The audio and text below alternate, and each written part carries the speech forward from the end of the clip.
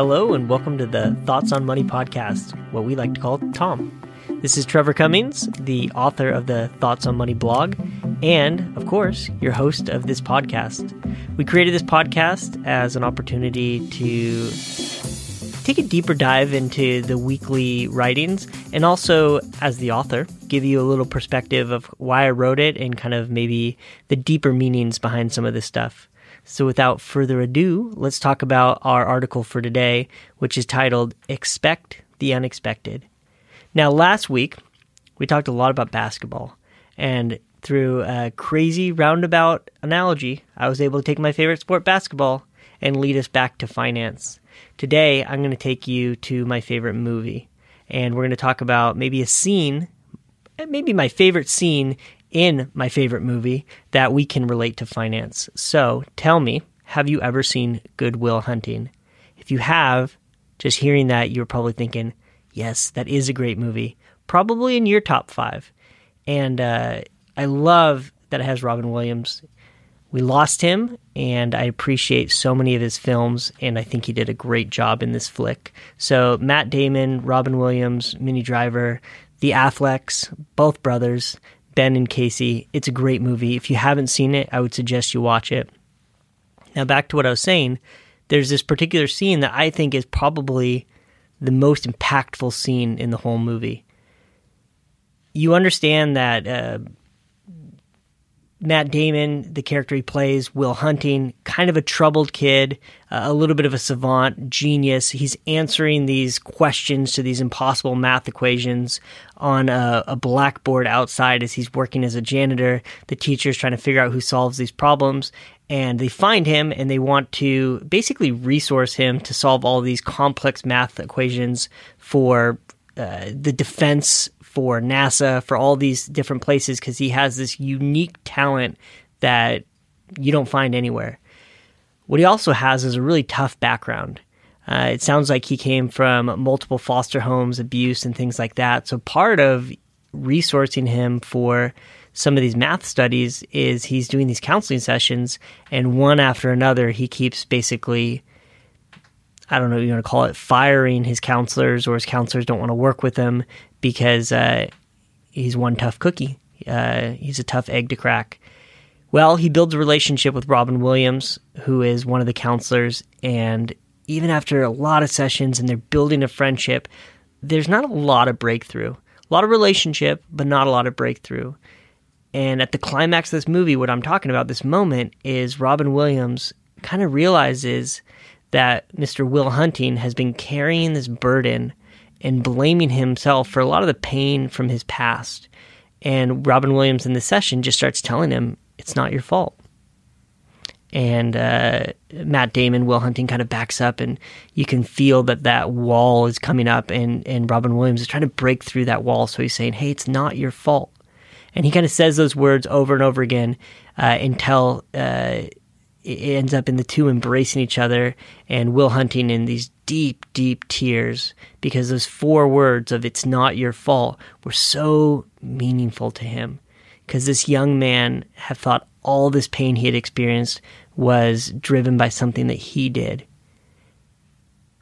And when I watch that scene, not only do I feel every single emotion that those actors are trying to get across, but I'm also reminded of this truth, that humans are deeply emotional. You have this young man that is perhaps more intelligent than anybody in the world. That's how they're touting him. And he leans on his logic and his reasoning and his mathematics skills and his humor as kind of a defense mechanism, and to defer kind of this deep down pain and these tender emotions that he has. And I think that relates to finance so much. We try as hard as we can to read every white paper, to understand we know the math backwards and forwards, understand all the historical data so that we can craft this perfect plan. But then we forget it's more than math. We're dealing with people. We're dealing with people's goals and aspirations. We're dealing with people's dreams of retirement and their grandkids going to college. These are deeply emotional things. And I think if you as an investor don't recognize that, you're going to get yourself in trouble. And this article is about two things. It's one, let's recognize that we do have emotions. That's how we're wired. And secondly, let's recognize that our environment matters so much. We have to create an environment that is conducive for success as an investor.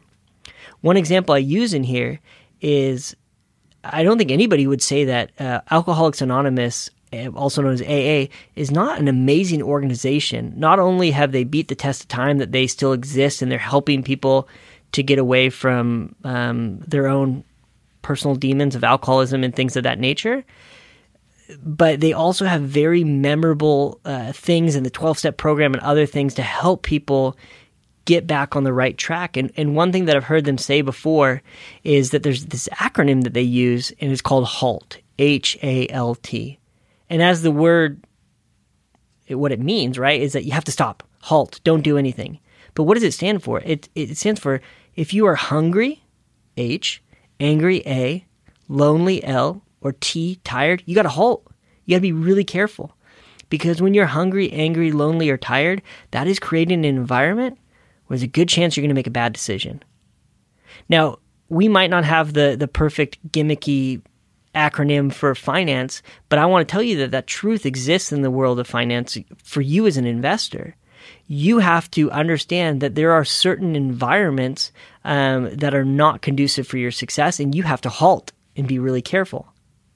Now, with investing, so much of this battle is fought internally. It's fought in your mind.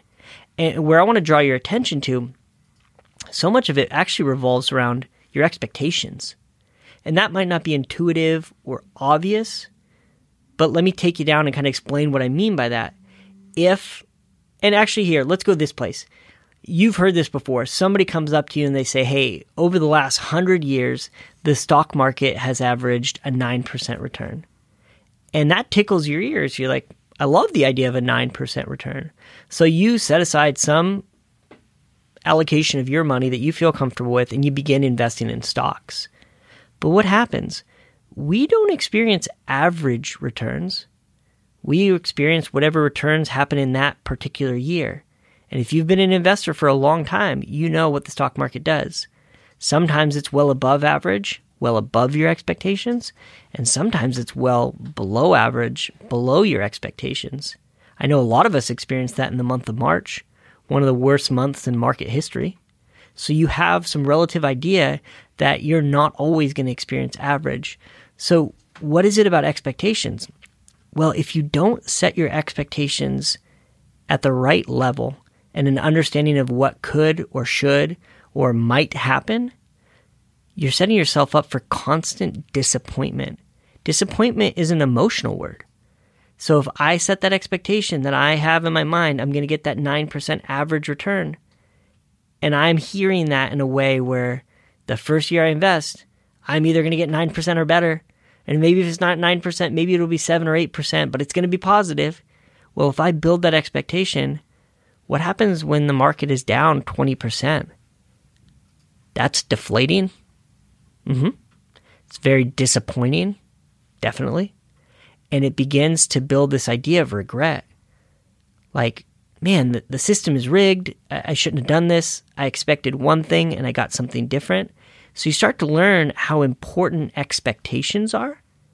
So what I'm going to encourage you to do is you should sit down with your advisor and you guys should talk about worst case scenario. Hey, with how my portfolio is allocated, what does an Armageddon-like scenario look like? Could this portfolio go down 30%? Historically, has this portfolio ever had a year when it went down 30%? A portfolio that's allocated like this?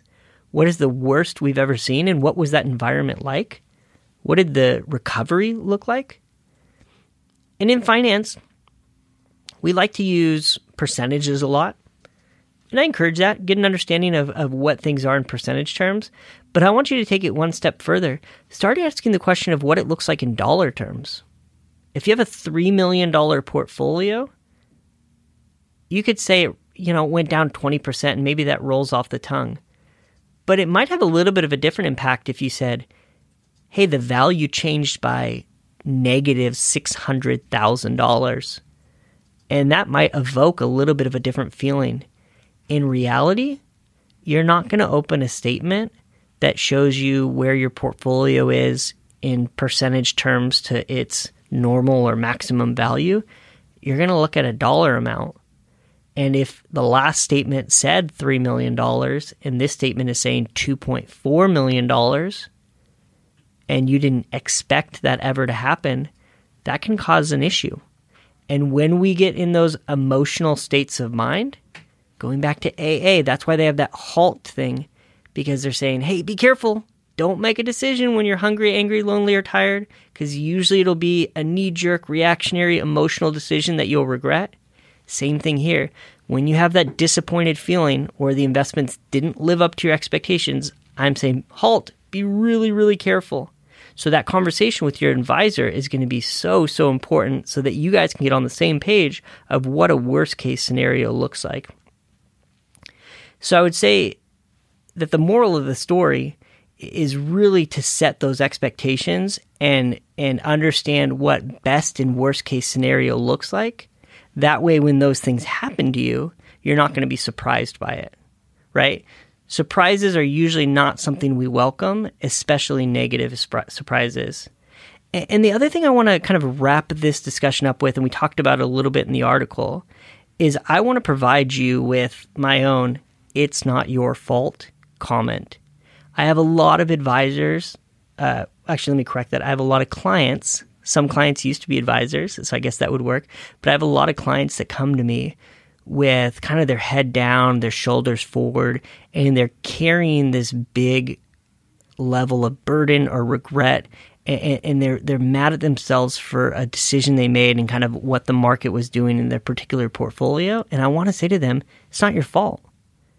When we invest, we are trying to make wise decisions, but we understand that the environment that we're working with what the federal government's doing, with coronavirus, with different financial matters, geopolitical, that are above and beyond our control, we can't let those things burden ourselves and think, man, it's our fault. We shouldn't have been invested. We should have went to cash, different things like that. You can only control the controllables.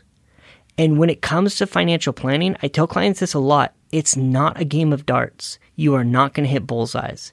It definitely is a game of horseshoes where you want to get as close as you can to the stake, but you understand that you're going to have to pivot and adjust, and your plan is going to be ever changing as the environment around you changes.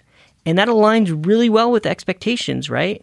Because your expectations should be that you're not going to be able to forecast the future, that unpredictable things are going to happen, but you have a war chest of different tools and tactics and strategies and wisdom and experience, and you're going to go to that tool chest, that war chest, and grab those different items to basically employ in these different situations. And you know that what you think is going to happen is not exactly how it's going to happen, but you're totally prepared for that. That is the core of financial planning, is that idea of adaptability. So I'm going to wrap us up here and say, if you haven't seen Good Will Hunting, please go out and watch it. Such a great movie. If you love it too, you're welcome to send me an email at tcummings@thebahnsengroup.com and share that. I'm sure it's in your top 5. Maybe there's another movie that you like that might relate to finance in some way or another. Go ahead and send it over. I would love to hear from you. We also appreciate it when you're willing to rate the podcast. Thank you for joining us for this Thoughts on Money podcast, and we will be back next week with another article from Tom. The Bahnsen Group is registered with Hightower Securities, LLC, member FINRA and SIPC, and with Hightower Advisors, LLC, a registered investment advisor with the SEC. Securities are offered through Hightower Securities, LLC. Advisory services are offered through Hightower Advisors, LLC. This is not an offer to buy or sell securities. No investment process is free of risk, and there's no guarantee that the investment process or the investment opportunities referenced herein will be profitable. Past performance is not indicative of current or future performance and is not a guarantee. The investment opportunities referenced herein may not be suitable for all investors. All data and information referenced herein are from sources believed to be reliable. Any opinions, news, research, analyses, prices, or other information contained in this research is provided as general market commentary. It does not constitute investment advice. The team in Hightower shall not be in any way liable for claims and make no express or implied representations or warranties as to the accuracy or completeness of the data and other information, or for statements or errors contained in or omissions from the obtained data and information referenced herein. The data and information are provided as of the date referenced. Such data and information are subject to change without notice. This document was created for informational purposes only. The opinions expressed are solely those of the team and do not represent those of Hightower Advisors LLC or any of its affiliates.